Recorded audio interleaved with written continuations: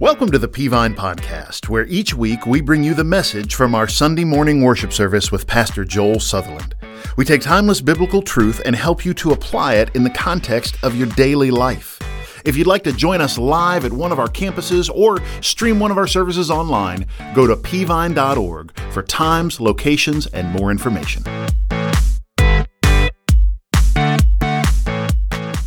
Well, thank you to our worship team. Hey, if you have your Bibles, 1 Thessalonians chapter 4. That's about 3/4 of the way through your New Testament, 1 Thessalonians chapter 4. It'll be on the screen if you don't have your Bibles today. And while we're meeting now, online campus is watching as well. Our Rossville campus is watching as well. If you're new to our church, you may not know we have a campus in Rossville area, and they meet every week in live worship.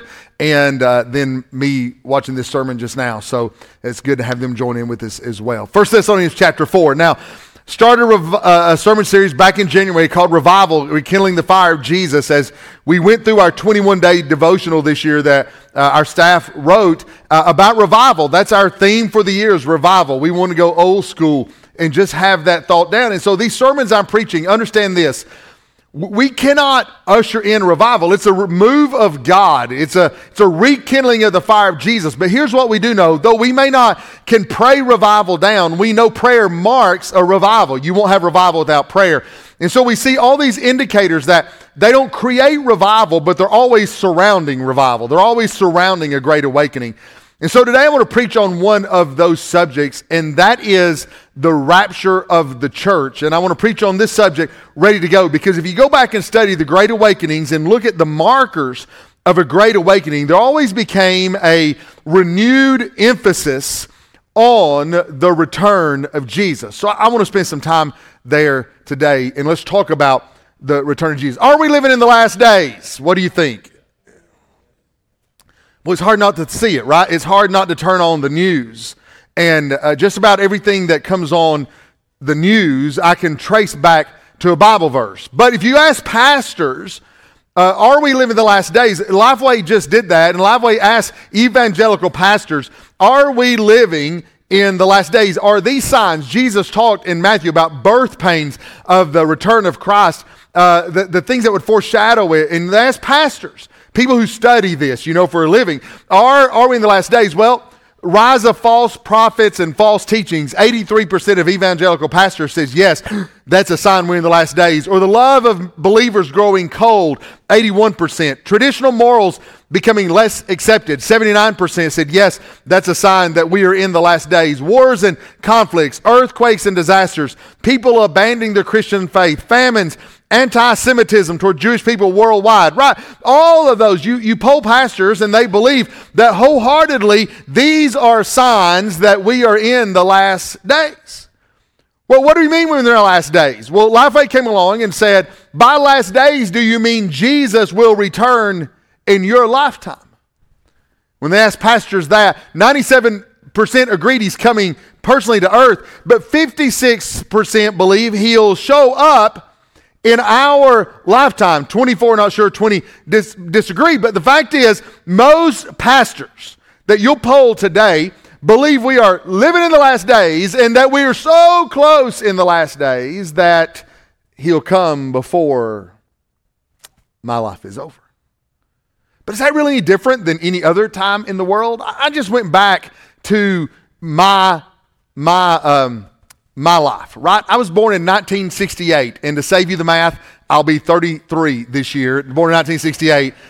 And if you don't come up with that number, your math is wrong, not mine. And but I'll be 33 this year. But so let me go back in my lifetime and see who else predicted the end of the world. So if you go back to 1969, even Charles Manson said Helter Skelter would be an apocalyptic race war that would be the end of days. And of course, we know he was wrong. Now, not all of my people are serial killers on the list, but you go to Pat Robertson said in 1976 on the 700 Club that 1982 Jesus would come back. Now that's coming on and not happened. Then Edgar C. Whisenant said that it was going to be 1988. As a matter of fact, he wrote a book called 88 Reasons Why Jesus Could Return in 1988. And you may make fun of that book now, but in 1986, it scared us to death. Well, Jesus didn't come back in September 1988, so Edward said his math was wrong, and Jesus was come back in October 1988. Lou Farrakhan, head of the Nation of Islam, said the Gulf War was the beginning of Armageddon, and that the world would end in 1991. Obviously, that wasn't true, like most things he says are not true. And then Y2K. How many of you were alive during Y2K? Let me see your hand. You alive during Y2K? All right. I don't want you to lie to me. You're in the Lord's house. How many of you stored up stuff in Y2K? Let me see your hand. See, you're lying. I know you're lying.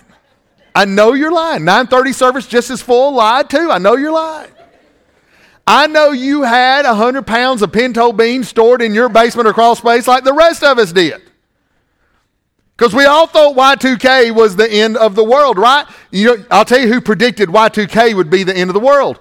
Everybody did. We all thought the world was ending in the year 2000. Well, we got past that, and then you come along to May 2011. Harold Camping said that the world was going to end, and he kind of went on he just predicted a lot of dates. None of them came true. But you got past 2011, we got a little nervous. Remember the Mayan calendar? Anybody remember the Mayan calendar? Like movies about it and stuff, and the world was going to end in December. I don't remember what. Somehow the calendar didn't go past 2012, whatever. But when people really thought the world was ending in 2012. And then you get to Jeane Dixon. Many of you don't know Jeane Dixon. She was a psychic from many, many years ago. Jeane Dixon predicted that the world was going to end in 2020.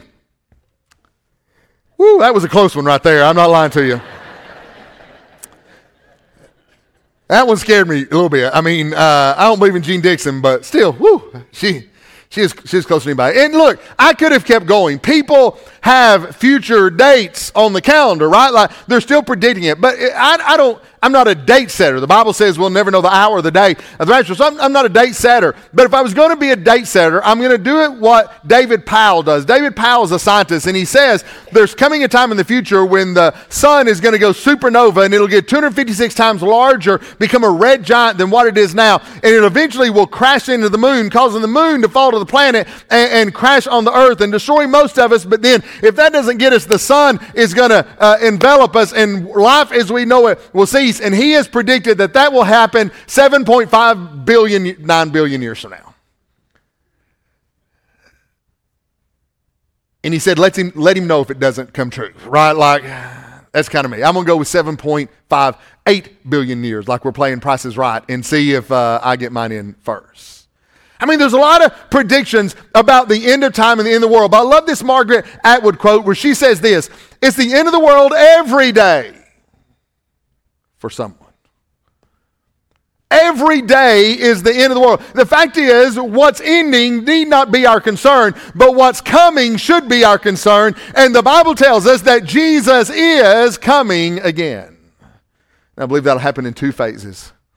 First of all, there'll be the rapture of the church. During turbulent times on earth, tribulation times on earth, the church will be raptured out, and the bride of Christ will go up with the bridegroom, and those that are alive will go, those that are dead in Christ will go. And then a certain time after that will be what's called the second coming of Christ, when he will descend in all of his glory. Now, sometimes you'll hear people get confused, and they'll morph those together, though they're not morphed together. Almost always in the Old Testament, you saw them talking about the second coming, not the rapture of the church. Now, today in this sermon, I'm not drawing a timeline. I actually did that a couple summers ago. And go back on our website. You can find it on our app. You can find it when I ask questions. I put a whiteboard on the platform here, and I drew what I believe to be a timeline of the second coming. But when we get to 1 Thessalonians chapter 4, this passage is about the first thing, the rapture of the church. And here's why I preach on this today, that during times of revival, churches became very focused on the rapture because they came to this stark realization that this world is not our home. You know that, right? And if you're a believer in Jesus, this world is not your home.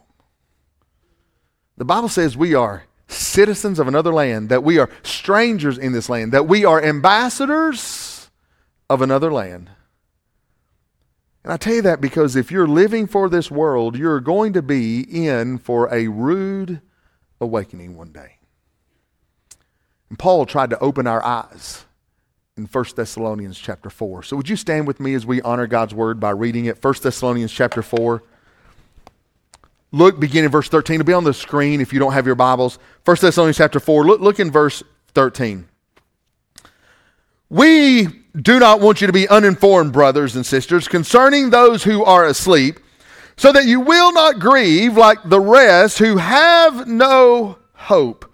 For if we believe that Jesus died and rose again, in the same way, through Jesus, God will bring with him those who have fallen asleep. For this we say to you by a word from the Lord.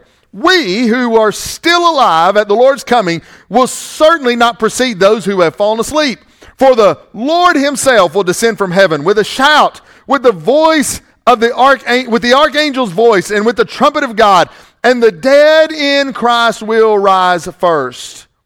Then we who are still alive, who are left, will be caught up together with them in the clouds to meet the Lord in the air. And so will we always be with the Lord. Verse 18, therefore, encourage one another with these words. Thank you. You may be seated. I'll mention it again in just a moment, but Paul is actually having to correct in 1 Thessalonians chapter 4 some erroneous teaching about death and the end times. There's a belief going through the church at Thessalonica that's wrong about death and the end times. And so Paul wrote this passage not to give us a detailed map of the order and how everything's going to lay out. Paul wrote this map to get us thinking about when the Lord comes again. So here's what I want to do. I want to go through and I just want to make 3 observations that Paul said about the rapture of the church. Number one, here's what Paul was trying to say. Number one, death is not the end. And notice what he says in verse 14.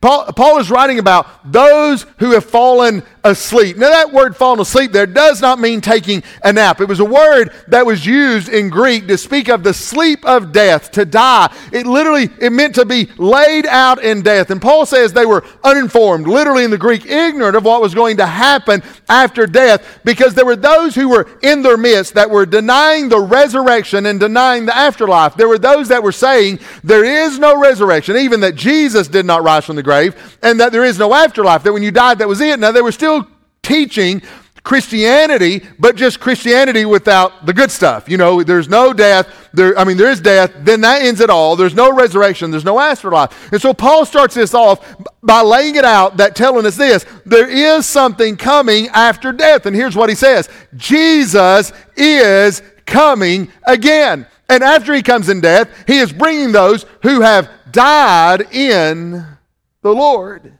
with him. Here's why Paul had to say that. Because if we aren't careful, we trip over the simplicity of the statement. That the first thing we have to let seep into our minds, into our hearts, and our lives is that, hey, Paul was trying to get the point across: death is not the end. You've got to get it in your mind. It's something you have to know, that there is an afterlife, which means this world is not all there is. Why? Because listen, your enemy will trick you into living only for today. And Paul said, no, you can't just live for today. There's something after this. Death is not the end. You've got to get in your mind. You've got to get in your heart. You've got to get in your heart, because you've got to understand your decisions need to reflect eternity. Something you got to know, but something you got to show. Number 3, something you got to sow. You've got to get it into your living. Now, once I know it in my mind that death is not the end, once I show it in my decisions I'm making every day, I've got to show it in my life, and my daily life has to be an expression of the truth that this world is not all there is, that death is not the end. Why? Because we get in this trap of living only for this world. Listen, if you're here today and you're not a Christian, you need to hear me say this: death is not the end. Sometimes we talk about hell on earth and how bad life is, and maybe when life is going to be over, and we hear people talk about coming back to earth. We hear people talk about annihilation. We hear people, all these things that signifies death is just the end. There's no afterlife. But can I tell you, Paul and God said the exact opposite of that if you're here today and you do not know Jesus as your Savior, hear me carefully, when you die, there is an eternity beyond that. And the Bible calls it eternal death. If you're a Christian, you need to be reminded of that if you are saved, if you do know Jesus is in your heart, listen to me, Jesus is in your life, you need to be reminded of the fact that this world is not our home. I'm just a passing through. And my job is to lay up my treasure somewhere else. Here, why? Because Paul is trying to tell us you can't go around living in this world and not have figured out what's going to happen after you die or prepare for what happens after you die. Because listen, when they wheel your body around in a grave or a funeral home, that is not the end of your life. You're spending eternity somewhere. Death is not the end. How many of you like to play Monopoly? Can I see you like to play Monopoly? Yeah, me, I hate it. I hate it. I hate it because my wife's better than me at it, and I tend to just not want to play any game I can't win at. And then I hate it because it takes forever to play a game of Monopoly, right? Forever. And I bought us a wooden Monopoly game one time, a really nice one, and I just saw it in the basement the other day. It's what made me think about it. I saw a wooden Monopoly game, and we used to set it out on our dining room table, and after dinner, we would eat, and we'd clean up, and then we'd go play, 15 rolls of Monopoly, and I think we started the first game when I was 18, and we finished it last week. It takes forever to finish it. It takes forever to finish a game of Monopoly. But did you know, if you're a Monopoly fan, you can win Monopoly in 21 seconds. A professor at Notre Dame figured out that you can win Monopoly in 21 seconds. So if you want to know where your education dollars are going, there you go. Man, we win Monopoly. I'm thrilled to know you win Monopoly in 21 seconds. And I know some of you are doubting that you could win because it takes 3 days to lay out all the stuff to actually play the game, but you can win it in 21 seconds. And some of you would doubt me, but you know me better than this. I have proof. Player one, turn one. How do you win Monopoly in 21 seconds? Well, player one, turn one, rolls a 6 and a 6, lands on electric company, does nothing, roll doubles, rolls again. He rolls a 6 and a 6 again, lands on Illinois Avenue, does nothing, but he rolled doubles and he goes again. Rolls a 4 and a 5, lands on Community Chest, draws a card that says, "Error in your favor, collect $200, and now he has $1,700 to his name, and his turn is over. Player two, turn one, they roll a 2 and 2, land on income tax action, pay $200, draw the card, pay $200. Now they're down to $1,300, but they roll doubles, so they go again. They roll a 5 and a 6, and they land on Pennsylvania Railroad, and they do nothing. Round one. Player one, turn two, rolls a 2 and a 2, lands on Park Place, purchases it for $350, now has $1,350 left, doubles, therefore they roll again, and now they roll a 1-1 and land on Boardwalk. They purchase it for $400, now has $950, but they roll doubles, and so they go again. Now they roll a 3 and a 1, they land on Baltic Avenue, collect $200 for pass and go, now has $1,150, they purchase 3 houses for Boardwalk, 2 for Park Place for $1,000. Now they only have $150 to their name. Player two, turn two goes, they roll a 3 and a 4, they land on Chance, they draw the card that says advance to Boardwalk. The rent is $1,400. And praise God, the game is over. Praise God. You say, well, I'd love to do that. Well, here's your chance of doing it, according to a statistician at Notre Dame University. You have a 1 in that number chance of that happening to you. Now, I didn't actually look it up before the service, but I figured it out in the early service at 8 o'clock. That is 1 trillion. So you have, I like saying the number, a 1 in 253,899,891,671,040 chance. They said once every 253 trillion games or so. You got to really like Monopoly to play 253 trillion times. That's your chance of winning Monopoly in 21 seconds. Now you tell me, preacher, why would you tell you that? Because I wanted to show you an astronomically, by the way, you have a much better chance of winning the lottery, much better chance of winning like mega jackpot or whatever it's called, much better chance of winning the lottery than you do of doing that. Why? Because that's where I started on this thing was chances. But here's what I want to know. Did you know you'd be better off betting everything you own on winning Monopoly in 21 seconds than betting your soul on the chance there's no eternity. All I want to do is show you the absurdity of that. Because God's telling us in 1 Thessalonians 4, death is not the end. Now I want to tell you, if you are a child of God, what a promise that is. Can I get a hallelujah there, right? Because for our loved ones who have gone on before this, when we bring them around in death and we say our goodbyes and they died and knew the Lord and we know the Lord, that is our promise that one day they'll be raised from the ground. One day we'll be raised up off the ground and together we'll meet in the air. That's our promise. But not only that's a promise to us that this world is not all there is, that there is life after death, that there is heaven after death for those who know Jesus. That is our promise that we cling to. But if you're not saved,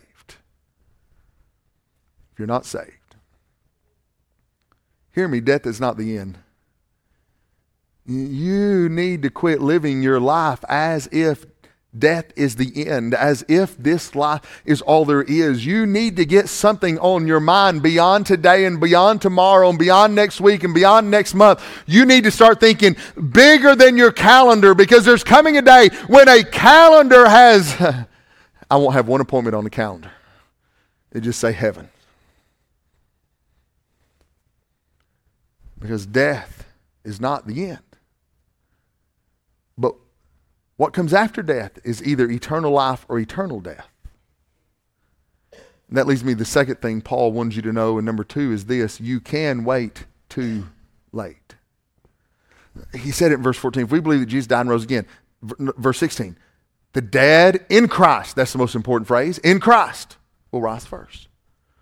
And don't get hung up on the specifics of the rapture. You don't need the details of when the rapture is going to take place. Here's what Paul's trying to tell you. For those who don't know Jesus, hey, listen, you can wait too late. When the rapture happens, right, it is happening for those who are believers. The dead in Christ will rise again. Those who are alive in the Lord will be caught up together with him in the clouds. If you do not or have not or do not know him as your Savior, when the trumpet sounds, listen to me, your fate is sealed. And you've waited too late. I mean, we walk around this planet like we'll never die, right? We walk around this planet like, accidents happen to other people. Other people get bad news at the doctor. Other people die. We walk around this planet like we're all good. We got it. We're going to live forever. But I'm going to tell you, if you die without the Lord, it is too late. If you are alive when Jesus comes without the Lord, it is too late. So whether your end of the world is when Jesus comes or your end of the world is when you die, and I know you're thinking, preacher, I'm so healthy. I've got a long time to make decisions. Can I tell you that the lie of the devil is not don't ever get saved. It's just don't get saved today. You got plenty of time. Do you have plenty of time? Do you? There's nobody in that graveyard behind our church that's there unexpectedly, is there? Oh, well, wait. Maybe there is. Did you see the plane this week that engine parts fell off? Can I tell you that's scary if you're on the plane? But it's really scary if you're on the ground too. Like you just be walking around. Some of you guys are like, man, I'm healthy. I got a long time to live. Well, unless a plane falls on your head and then you're gone. You're gone. I mean, we've had stories of plane parts falling through roofs of houses and killing people in bed. I'm telling you, God wants you if that happens. He came after you. God's like, nope, I'm not waiting on a doctor, bad news. I'm going to drop a plane part on them out of the sky. So no, I'm telling you, that's the world we live in. And Jesus is coming through death or through rapture. And if you've waited too late, there are no do-overs. There are no second chances. I want to tell you here today, you're hearing me preach the gospel and you say, well, preacher, I'll get saved next week. Hey, I just want to be honest with you. This could be the last gospel message you ever hear. You probably don't know this guy, Stefan Thomas. He's a German-born programmer who lives in San Francisco. He's been on the news a little bit recently. How many of you know what Bitcoin is? You know what Bitcoin is? How many of you understand Bitcoin? Let me see your hand. I've been trying to study it. I don't get it. I'm so confused.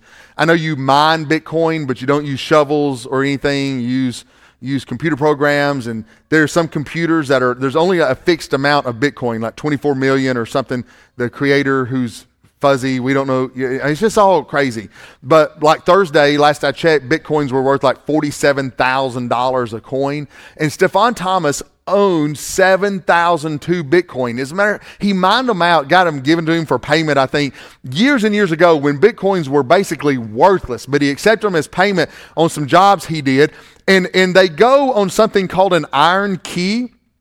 And it's a hard drive. It's called an iron key, but it's an encrypted hard drive that you have to have a password to get into it to either sell or buy Bitcoin. So it's a little complicated process. But he's got an iron key with 7,002 on when he took his payment. But guess what? It's been years ago, and he's forgotten his password. Well, the problem with that is you only get 10 chances, and he's used 8. So he kind of made the news. They did a story on him about it. And since then, he said, I have people asking me, have you tried the word password? Can I just say to you, if your financial life is being protected by the password, we are here to help. Like, we'll help for free, right? I'll come up with something better than that. We are here to help. He's had mediums contact him, psychics contact him. He's had computer experts contact him. For now, he's taken the iron key. He has locked it away in a safe deposit place, and he won't tell anybody where it is. And here's what he's hoping. He has 2 chances left. And by the way, if he tries it 2 more times and doesn't get it, the disk is locked for eternity. It can never be unlocked again. The 7,000 Bitcoin are lost. So he's locking it away, hoping that sometime in the future, somebody can develop the program that can easily break, that can read his password somehow, and that will break the Bitcoin. You say, why all the fuss over a thumb drive with 7,002 Bitcoin on it? Because those 7,000 Bitcoins are worth over $300 million. He was going to go to sell them. Like, he's not a millionaire. He was going to go sell them and make a little money off of them. Well, a little bit, $300 million off of them. And he can't remember the password. And he has 2 chances left, and then it's gone forever. And I read that story this week, and I thought about some of you sitting in this room today that you think you have unlimited chances to get right with God. And some of you, the thoughts of losing $300 million put a pain in your heart. Some of you losing $3 or $300. But listen to me, you're gambling with your soul. You're playing with your eternity. And you have no idea how many chances you have left to trust Jesus. You are running out of chances every time you hear a sermon, every time you hear the gospel, every day you get up is one more chance. And if you're here today lost, I want to tell you, you are running out of chances to be saved, and you're buying into that old lie of the devil of, oh, get saved. Oh, the devil will tell you, oh, you need to get saved. Just don't do it today. Oh, you got some more living to do. You got some more life to do. You got some more fun to have. You got some more joy to have. It's a lie of the devil. I'm telling you, you're running out of chances. You say, preacher, how many do I have left? I don't know. You may get up tomorrow. You may not wake up. I'm always amazed when someone dies. You've been there. It's nothing to me. It's always hard to fathom when somebody you were talking to one day and 3 days later you're in a funeral home with them. Right? That's hard to reconcile. But it happens every day. And I don't know how many chances you have left. I don't know how many times you're going to get up. I don't know when Jesus is coming again to rapture us. I do know this. You can wait too late. Never have a chance again. That applies to you if you are saved. Can I tell you, if you are saved, you are running out of chances to live a gospel life and to lay up treasures in heaven where moth or rust do not corrupt and thieves do not break through and steal, Jesus said. Here's the lie we as Christians believe. Well, when I get more time, I'll do more. When I get more money, I'll give more. When I free up some space, margin in my life, I'll serve more. Can I tell you that you're never going to get that time? You're never going to get that money. You're never going to get that space. You have to decide to today's an opportunity to do something for the kingdom of God. And once it's gone, it's gone. You're running out of chances, and there are going to be a lot of Christians standing before God at the bema seat of Christ, ashamed at how they live their lives when they see chance after chance after chance after chance to make an impact for the kingdom of God. I know, I've been there. Young couples in the room, I know, I've been there, right? I've been there where you said, well, when we get these kids grown, we'll have more time. You won't. I'm 3 grandkids in right now, and I'm exhausted. I don't have any more time. I don't have any more time. The young ones, that my daughter, she's got little kids, management at home. You never get more time. You're always busy. You're always busy. The lie of the devil is, serve them. You'll have time later on. The problem is you're missing year after year after year after year after year. We can wait too late. Let me show you the third thing Paul said about the rapture. Number 3, it's both a promise and a problem. We read these verses. I almost always read these verses at a funeral, typically at the graveside if nobody's read them, that we claim the promise of Scripture, right? The Lord is coming back to get those who are His. The dead in Christ will rise up from the grave. The alive in Christ will fly away to meet the Lord in the air. We'll be reunited, literally in the clouds, it says, with our loved ones, and we'll always be with the Lord. And eternity has begun. And so Paul said, when someone dies, comfort each other with these words. Encourage those with these words. It's okay to grieve. Just don't grieve like people who don't have any hope, because if they died in the Lord and you die in the Lord, then we're all in the Lord for all of eternity. What a great promise that is. And by the way, the world can make fun of that all they want, but it's the hope we have in Jesus Christ. That's our promise. But that's also a problem. Because though our eternity is sealed by the rapture, if we know Jesus, so is the eternity of those who do not know God. This passage is both a glorious promise and a glaring problem. For those of us who are saved, it is a glorious promise of the return of Jesus. For those of you who are not saved, you don't know 100% sure that you're going to heaven when you die. If you don't know, it is a glaring problem. By the way, for those of us who is a glorious promise, we look forward to it. For those it's a glaring problem, you dread it. Close your Bibles and I'm finished.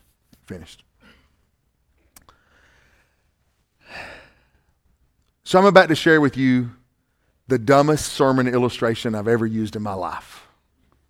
You ever go down a rabbit hole on Google? Anybody ever done that? Come up later, need to shave, take a bath, it's been too long, and you're like, what have I been? I did that. So I figured if I did it, I'm going to have to use it in a sermon so I can say I did it for the Lord. And so, and it's kind of dumb, but let me end with it because I'll tie it together at the end. Because I studied the economics of a buffet. All right? How many of you like buffets? You like buffets? I like buffets. Sherry and I we were out of town a few days, a couple of weeks ago, just to get a little rest. And we were at we had a breakfast buffet, which, by the way, is my favorite buffet in the world, breakfast buffet. And they serve it to you now. They don't let you put your hand. That's fine with me. That's better for me, as a matter of fact. I love that. So I got my plate, and I skipped all the stuff at the beginning. I went straight to the bacon, right? Because breakfast buffet, all I care about is bacon. I need any other stuff at home. I want bacon. Because Shay really won't serve me. I don't know why. She won't serve me unlimited bacon at home. I don't understand why, but she won't do it. And so I went to the buffet, and I said, I want bacon. And he misunderstood me. He thought I said I wanted some bacon. And he put 5 pieces on my plate. And I'm like, I want the bacon. And he's like, put another piece. I said, guy, I'll be here all day if you need me to be. I want the bacon on my plate. That's all I'm getting on my plate is bacon. It's thick cut bacon. It was so good. He piled a plate full. I carried it loud and proud back to the table and ate every bite of it. Got in line again, did it twice. He rolled his eyes, saw me come the second time. I don't care. I all wants bacon.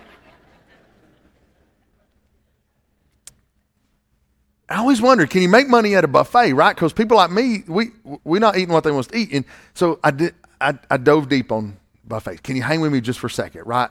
Like you're rolling your eyes in your head. I see you, but hang with me, all right? The average buffet in America costs $20. Yes, I know that. That's a real number. It costs $20. For every $20, the buffet will typically spend $19 on food and expenses, and with a good customer, they will make $1 on the buffet, which is a 5% profit. And so they usually break even on food, and then they try to make money on cheaper labor. Golden Corral is one of the most famous buffets in America. There are 498 locations in 42 states. They usually have a 5,000 square foot store that seats 475 people. And on a typical Saturday, they'll see 900 people come through the store. And the chain that owns them, or the brand that owns them, is called Ovation Brands owns them. And did you know they counted a year, 85 million dinner rolls, 47 this blows my mind, million pounds of chicken and 6 million pounds of steak, which adds up all that to about 50 billion calories a year they order. Well, buffets by nature are afraid of people like me. See a big boy walking in and they get nervous. Put cameras on us. They watching us, see what we do. So they have some tricks up their sleeve. True. They put the cheap stuff up front in the buffet line. Studies show they do buffet research, in case you're wondering, by the way. This is all science. This was not a waste of time. It was all science. 75% of the people who go through a buffet line always put the first thing in line on their plate. 66% of the people who go through a buffet line put the first 3 things in line on the plate. So you know what they do? They load up the front of the line with all the cheap food that's cheap for them. Not only that, they use smaller plates. Studies show the smaller your plate, even at home, the less food you'll eat. So they give you smaller plates so you fill it up quicker, because they know eventually most people, not me, I have no shame at a buffet whatsoever, but they know most people are going to get embarrassed going back and forth to the buffet a bunch of times. Not only that, the third trick they have is they keep your drink, your sweet tea, your soda, your water, they fill it all the time. You think they're being a good waiters. No, they want you to fill up on that so you don't eat the food. And I actually have a chart. 3 kinds of buffet people you find yourself in here. Diner number 1 eats a pound and a half of potatoes, serving and a half potatoes, serving and a half salad, serving and a half of pasta, serving and a half of chicken, serving and a half of steak. That's their typical customer. They have $7.40 in food. After overhead, they make $1, and they're fine with that. Then they have you vegetarians. You know who you are. Diner number 2, you're a cash cow for them. Well, I'm sorry, I didn't mean to say cow, but you're a cash you're a cash carrot for them is what you are. And diner number 2, you eat 4 servings of potatoes, 4 servings of salad, 4 servings of pasta, no meat. They make $3.70 on you, or 19% off you. And by the way, I don't know if you know this or not, they have another trick too. Scientific. They use bigger serving spoons on the cheaper food and smaller tongs on the meat, always. So that means, you ever notice the mashed potato is like the size of a snow shovel? Have you noticed that? They're fine with that. Do you notice the steak is like a pair of tweezers down there, and they've sliced it up really, really small, like they're daring you to get another piece, and so they have that. Well, but then diner number 3 is me. 5 servings of chicken. All God's people said amen. 5 servings of steak. They lose on me, the bacon guy, $8.50 when I walk in the door. $8.50. Or they go in the hole 43%.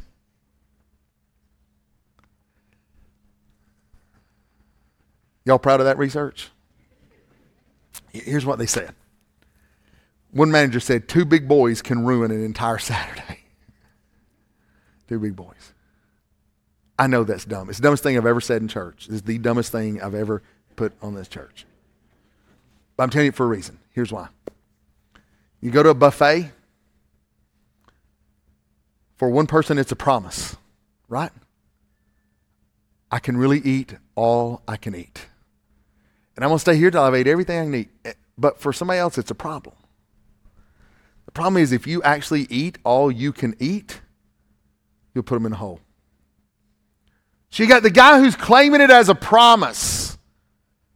I'm going to enjoy this till Jesus comes. And you've got the guy that sees it as a problem, hoping it doesn't happen. Hoping. That's the exact two groups of people that are in this room today. There's some of us here that are claiming the rapture as a glorious promise. There's others of you here today, you're hoping it doesn't happen. You're hoping you don't die. You're hoping Jesus doesn't come. You're hoping you get some things straightened out. And you're living the most dangerous life you can possibly live because you're running out of chances with your eternity. And today could be your last chance. So, preacher, you're trying to scare me. Are you kidding me? If you're not scared, something is wrong with you. It could be your last chance. Is it a promise? Or is the rapture a problem? Just stand with me. Heads bowed and eyes closed. Heads bowed, eyes closed, nobody looking around. Nowhere. I don't always do this every Sunday, but I want to do it today. Nobody's looking, heads are bowed, eyes are closed. How many of you I'm going to ask you to raise your hand just a moment, don't do it now. How many of you would just say, you know what, I'm 100% sure, there's no doubt in my mind that if Jesus were to come for me tomorrow in death or today in the rapture, I am ready to go, and that is a promise I cling to, and I can't wait to get to heaven. If that's you, raise your hand. Preacher, I'm 100% sure, I'm glad about it. Thank you. You can put your hands down. Many hands went up, many hands could not. So let me ask you about those who could not. Heads are bowed, eyes are closed. How many of you would say, preacher, 100%, that's tough. I mean, I'm 95, I'm 50, I'm 75, I'm 10%. I don't know, preacher. You may be here 100% sure you're not going to heaven when you die. 90% is not good enough to play around with your soul for eternity. Heads are bowed, eyes are closed. How many would be honest before God this morning and just say, I'm not coming to where you are, not going to embarrass you, not going to call you out, not going to do anything weird.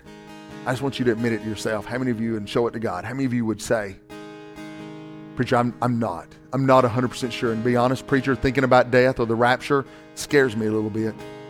But I want you to pray for me. That's you. Would you slip your hand up, hold it up just for a minute as I kind of look around the room?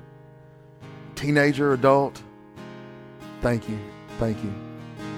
Somebody else? Hey, I'm just not sure. I'm not sure. Heads are bowed, eyes are closed.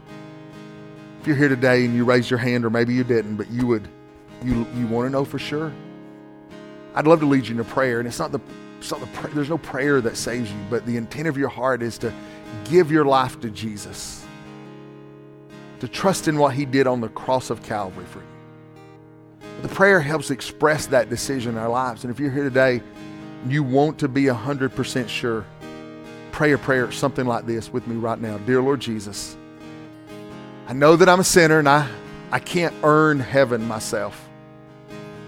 But I believe that Christ died on the cross for my sin and that he rose again on the third day. And so just now, by faith, I ask Christ into my life to save me, forgive me of my sin, and give me a home in heaven. And I trust Jesus and Jesus alone.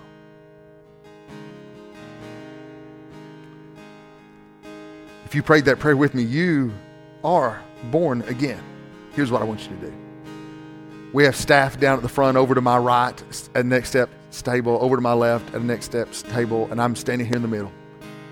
If you prayed that prayer, I want you to slip out, come down, take one of us by the hand and just say, hey, I prayed that prayer. Maybe you have more questions about that. You'd like us to answer some of your questions. We're not afraid of your questions. We had the same ones. Just come tell us your questions. Maybe it is you're here today and you need to join our church. God's led you to this church. you want to join our church, just come tell one of our staff guys that. They're on my right and left, your right and left. Just come tell one of those guys that. Maybe you need to be baptized. You've been saved, never baptized. Just come tell them that. They'll tell you what the process is. Maybe you have questions about becoming a Christian. Come see me, them. We'd love to help you. Heads are bowed, eyes are closed. One more question. Can we be honest just for a second as believers? How many Christians would say this morning and be honest enough to admit it? Hey, I know I'm going to heaven when I die, but I'll be honest. There's some things I need to straighten up, fix up, clean up, and get right before I stand before God. I really wouldn't want him to come today. I really wouldn't want to die today because there's some things I'd like to fix first. Would you be honest enough to admit that and say, preacher, that's me? Just raise your hand up and hold it up. Say, hey, that's me. I got some things. Thank you. Wow, all across the building. Can I tell you, you may want to lead the way this morning. Find a place at the altar and kneel and just say, Lord, me and you need to talk before this service is over. Father, draw us with your Spirit. You've spoken to us through your word. In Jesus' name we pray. We hope that you've enjoyed the message this week as we help equip you to apply God's Word to your daily life. For the latest updates about what's happening around Peavine City, be sure to connect with us on social media. For more information about Peavine, to get in touch with us, or check out one of our services, visit us at peavine.org. Thanks for listening.